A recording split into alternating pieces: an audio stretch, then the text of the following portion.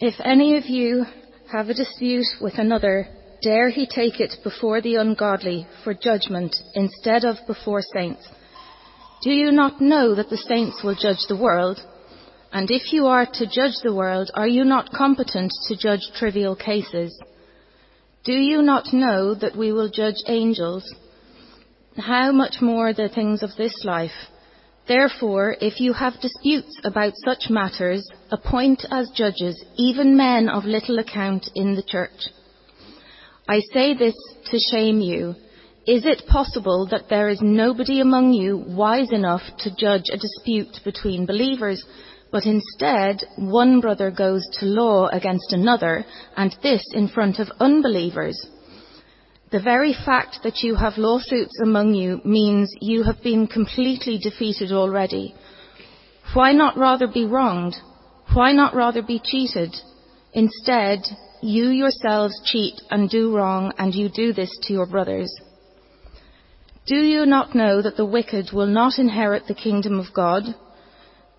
Do not be deceived. Neither the sexually immoral, nor idolaters, nor adulterers, not male prostitutes, not homosexual offenders, nor thieves, nor the greedy, not drunkards, nor slanderers, nor swindlers will inherit the kingdom of God.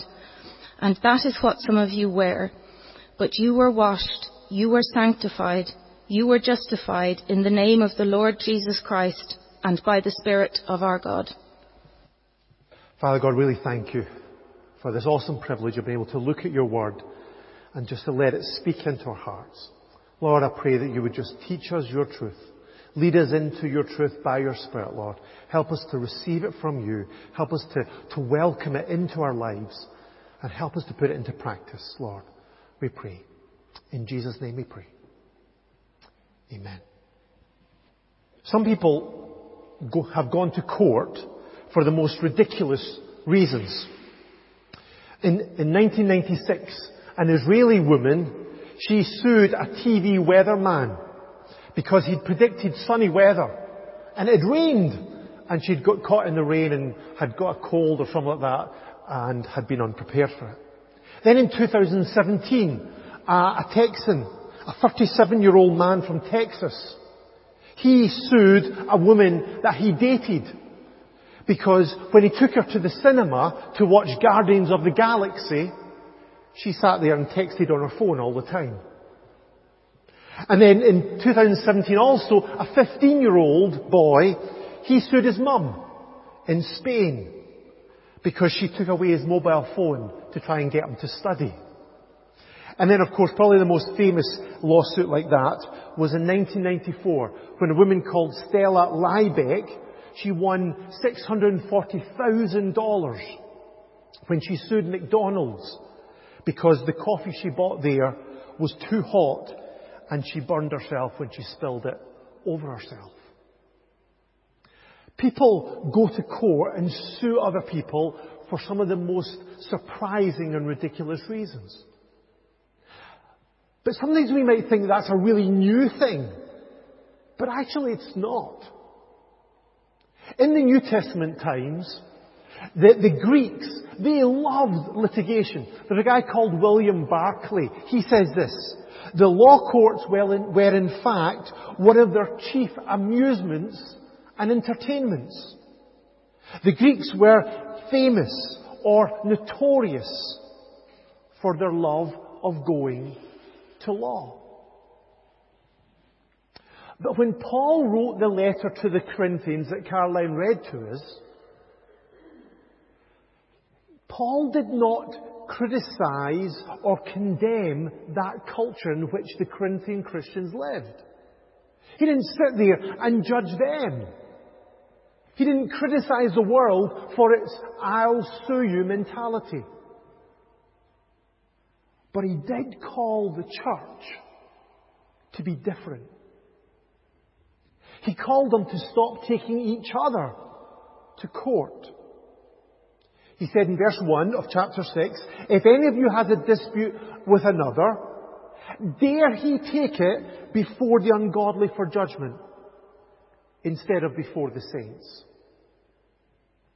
These Christians may have lived in a culture where it was normal to take people to court who offended them or who hurt them or who owed them money. But Paul said that the church should be different. They should stand out from this. They should deal with their disputes differently. Now that doesn't mean that the law courts have no role in our lives. Paul himself was saved from the attacks of the Jewish people in Corinth through the legal system of that city. And he used all the avenues of the legal system in which he lived to defend himself, even appealing to the highest court, which was Caesar himself. And so this doesn't mean that we as Christians should have nothing to do with the law. And it certainly doesn't mean that we should be above the law. In fact, Paul taught in Romans chapter 13 that everyone must submit himself to the governing authorities. So unless it goes against God's clear commands, we should submit to the legal and ruling authorities in our country. We're supposed to be model citizens of Ireland. We're supposed to pay all our bills, pay all our taxes, obey all the rules, including the speed limit, for those who struggle with that one. I'm not looking at anybody when I'm saying that. This passage does not allow Christians who commit criminal acts to avoid prosecution.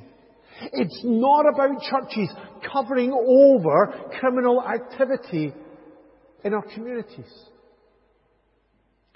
Instead, this is about how we should deal with the disputes or the disagreements between ourselves. It's the kind of thing that Jesus was talking about in that passage which you looked at last week. If you remember, if you were with us in our Zoom service, in Matthew chapter 18. Where in verse 15 Jesus said, if your brother sins against you, go and show him his fault just between the two of you. Initially, we should deal with our disputes with a private conversation. But if he will not listen, Jesus goes on to say, take one or two others along. If that doesn't work, then we need a joint challenge with one or two others. But Jesus went on to say in verse 17, if he refuses to listen to them, tell it to the church. If that doesn't work, then we need to go to a public confrontation where we ask the community to step in and help resolve the issue. But in Corinth, that wasn't happening. They weren't following Jesus' command about how to deal with their disputes, with the things they'd fallen out over. Now, we don't know what those disagreements were. But they were responding by running straight to the law courts and suing each other. And it was that Paul said was wrong. They should be different from how everybody else did this. They should stand out and be different. But why? Why should Christians deal with our disputes differently?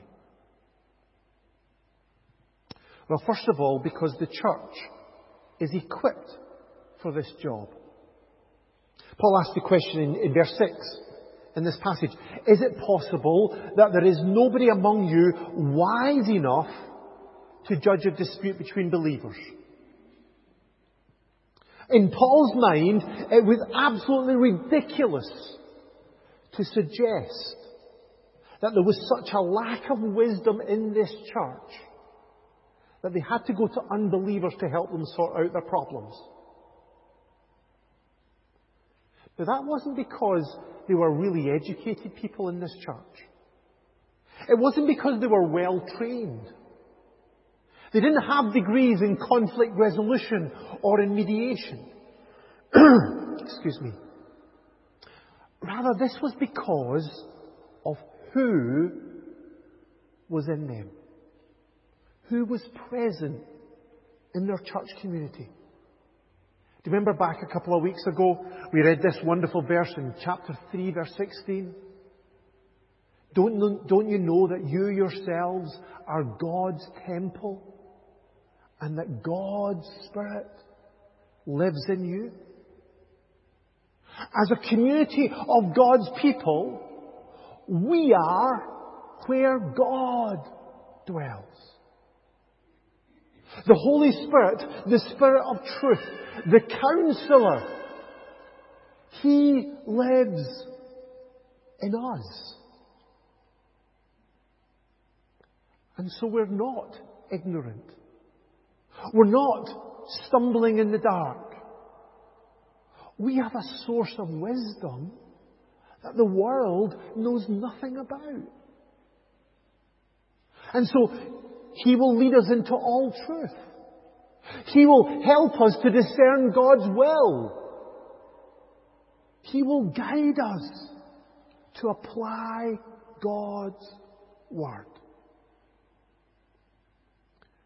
Maybe that's why in verse 4, Paul wrote, "Appoint as judges even men of little account in the church."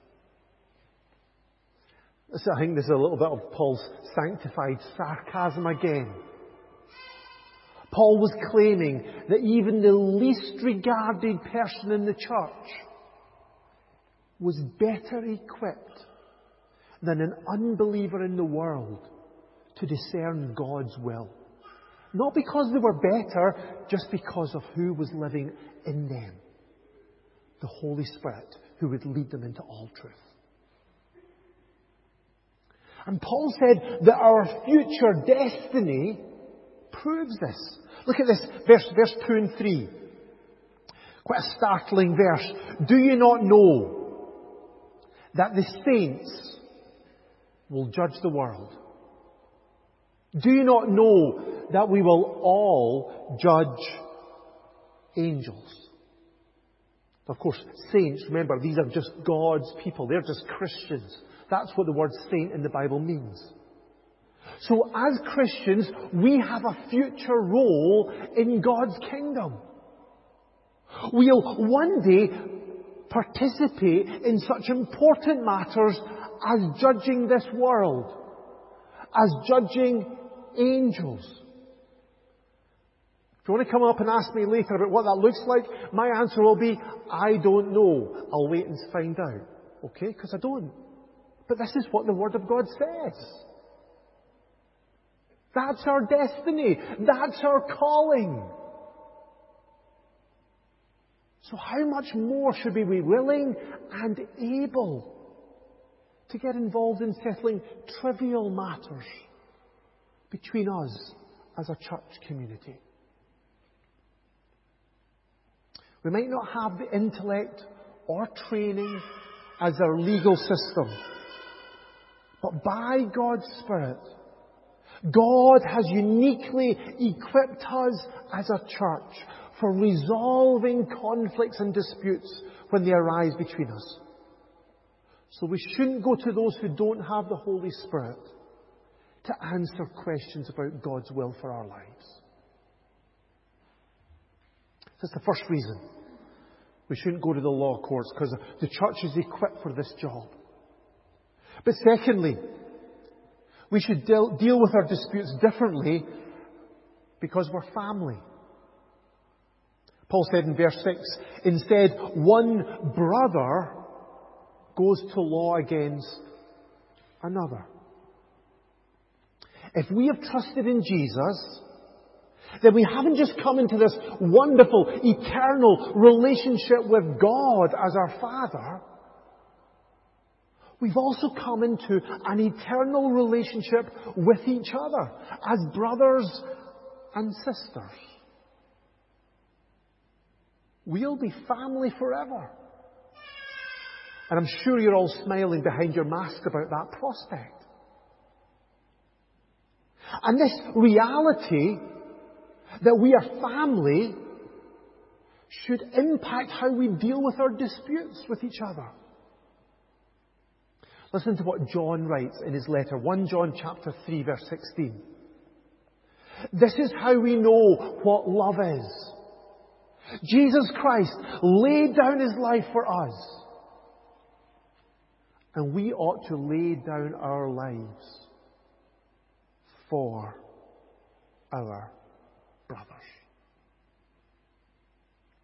Loving our family means that we're willing to lay down our lives for each other. It means that we should be willing to lose out for the benefit of others. There's a wonderful picture of this in Genesis chapter 13. Way back in the first book of the Bible, Abraham and Lot, his nephew, they'd left Ur and they travelled together and settled in Canaan. But God had blessed them so much that the men looking after their animals were beginning to fight over grazing rights and water rights. So the problem needed to be resolved. So Abram said this to Lot in Genesis 13, verse 8 and 9. Let's not have any quarrelling between you and me, or between your herdsmen and mine, for we are brothers. Is not the whole land before you? Let's part company. If you go to the left, I'll go to the right. If you go to the right, I'll go to the left. Abraham didn't want to fight with his nephew. And so he came up with this resolution. They would go their separate ways, but crucially, Abraham gave his younger nephew the pick of the best land. He let him choose the best. Why? Well, because they're family. And that's what family does. They let the other go first. So Paul says in verse 7, the very fact that you have lawsuits among yourselves means that you have been completely defeated. Why not rather be wronged? Why not rather be cheated? These believers weren't living out the life they were called to live. So whether their case was right or wrong, those who were taking their brother or sister to court were wrong. Because they were not expressing the selfless love that Jesus called them to. It would have been better if they'd lost their dispute rather than lost this opportunity to express love. So dealing with disputes as believers is really not ultimately a question of right or wrong. It's not just that. It's also a question of love. What's the loving thing to do in this situation? We are called to express this kind of costly love. To deny ourselves, to put the interests of somebody else ahead of our own. To focus on what is best for our brothers and sisters in Christ. Even if it means that we need to lose out. Paul writes in Philippians chapter 2 verse 4, look not only to your own interests, but also to the interests of others. And that's why Jesus calls us to unlimited forgiveness. Listen to what Jesus said in Luke chapter 17, verse 3. If your brother sins, rebuke him. And if he repents, forgive him. If he sins against you 7 times in a day, and 7 times comes back to you and says, I repent, forgive him. Dealing with our disputes as family means that we refuse to go down that road of revenge or retaliation or payback or settling scores. Instead, our goal should always be confession and repentance and forgiveness and restoration and reconciliation. And of course, we know that doesn't mean it's always going to happen. Remember we were looking at that last week, that in this church, they were going through that process, but it wasn't working. This person wasn't coming to repentance. They weren't coming back to be restored. So it doesn't always happen. But that should always be our goal. We should always be motivated by love when we're dealing with our disputes. Because we're family. Thirdly, our actions don't just impact each other as a church. They also impact those outside of Christ. They're an important part of our witness as ambassadors of Christ. This is what Jesus taught in John chapter 13. He said this, "By this will all men know that you're my disciples, if you love one another." Our Christian community is supposed to be an attractive thing. Now, I don't mean that we're supposed to all look attractive, okay? Some of us, that would require a miracle, okay? Talking about myself. But attractive in the sense of people should look at us and be drawn to our community. Not because we are great people, but because we have a great Lord. Not so that we can boast about how great we are, but so that we can point people to how great Jesus is. This is why we're supposed to be different. We are supposed to be an advert for Christ. People are supposed to look at how we relate to each other and see something about Jesus. But this church in Corinth was doing the exact opposite. They were dragging each other to court and fighting over trivial matters. And worst of all, Paul says, you were doing it in front of the unbelievers. They were doing it in a way that everybody else could see. And so this was weakening their testimony to the gospel. Instead of being seen as a loving community who had been transformed by God's grace, these court cases were saying that these people were just as selfish and self-centered as everybody else. And this was creating a barrier to people coming to hear the gospel. So instead they should have followed Paul's example. He talks about it in chapter 10, verse 23. I am not seeking my own good, but the good of many, so that they may be saved. Paul wasn't focused on his own benefit. He was willing to lose out if it would promote the cause of the gospel. He was willing to suffer if it meant that some people would be saved.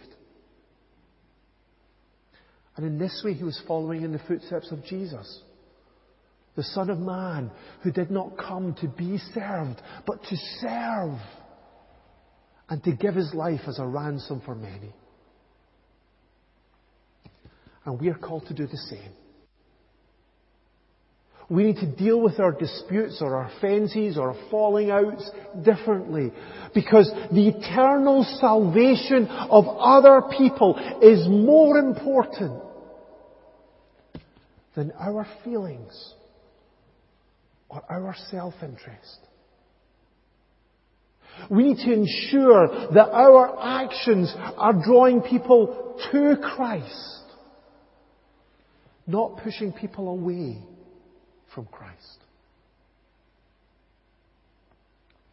But there's one last reason why we as Christians should deal with our disputes differently. And that's simply because we are different. We are changed. Look at verse 9. Do you not know that the wicked will not inherit the kingdom of God? The wicked are those who are unrighteous, those who are ungodly, those who have not trusted in Jesus for the forgiveness of their sins. And Paul lists the kinds of things that they were involved in this city. Verse 9 and 10. They are those who are in the world, those in the world who seek to satisfy their own desires, rather than follow God's standard of morality. They follow false gods. They take what doesn't belong to them because they have an insatiable desire for more. They abuse other people with their words and with their actions. And that's the world that these Corinthians lived in. And that's the world that we live in. And we have no right to stand arrogantly and look down on them or to judge them or to condemn those people for doing that, because in of ourselves we are no better. We're basically just the same. The church in Corinth and the church in Enniscorthy is made up of people who are like that. That's what Paul says in verse 11. That is what some of you were. But not anymore. Now, we are different. Our lives used to be stained by sin. We were messed up, unclean in God's sight. But you are washed. Our sins have been washed away. And we stand clean before a holy God. We used to belong to this world, isolated from God. But you are sanctified. That means that we've been set apart from the world and set apart to belong to God. So now the Bible calls us saints. God's holy people. And we used to stand guilty before God, condemned by our sin. But you are justified. We were declared righteous in God's sight. Once and for all, completely innocent and accepted by Him. And none of this was done by ourselves. None of this was our doing. This was not because we cleaned up our act. It wasn't because we turned over a new leaf. It wasn't because we decided we were going to be better. But this was all in the name of the Lord Jesus Christ and by the Spirit of God.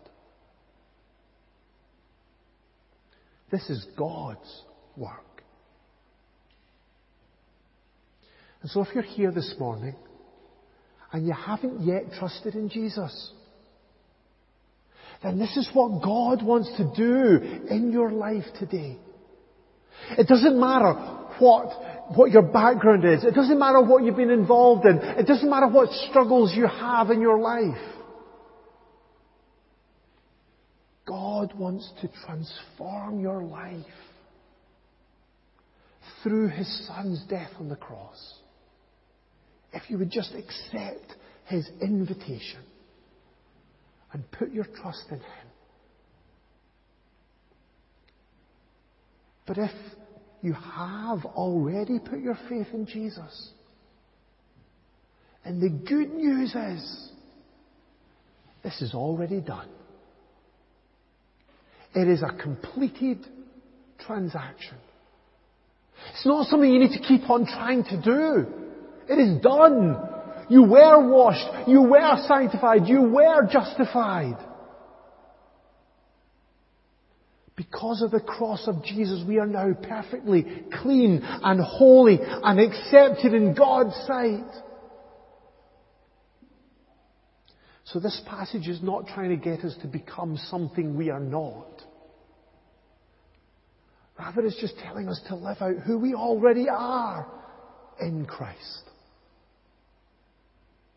Because we are different, we should live differently. With different morals and goals and ambitions and priorities and relationships. Other people might tell us to demand our own rights. Self-interest may be acceptable, even seen as normal in this world. But not for us. We are God's people. So we should live like God's people. So I hope that none of us would ever take a fellow Christian to court. I'm sure you wouldn't. But let's go for more than that. Let's not just try and get it, say, oh well, we have never taken anybody to court, and then this passage has got nothing to tell us. Let's aim for higher than that. Let's aim for the quality of fellowship that this passage speaks about. A fellowship where we live differently from our world. Where we depend on the resources that God has equipped us with. Where we live as family. Drawing people to Christ as His ambassadors. And living out our new life in Christ. Because He's changed us by His wonderful grace.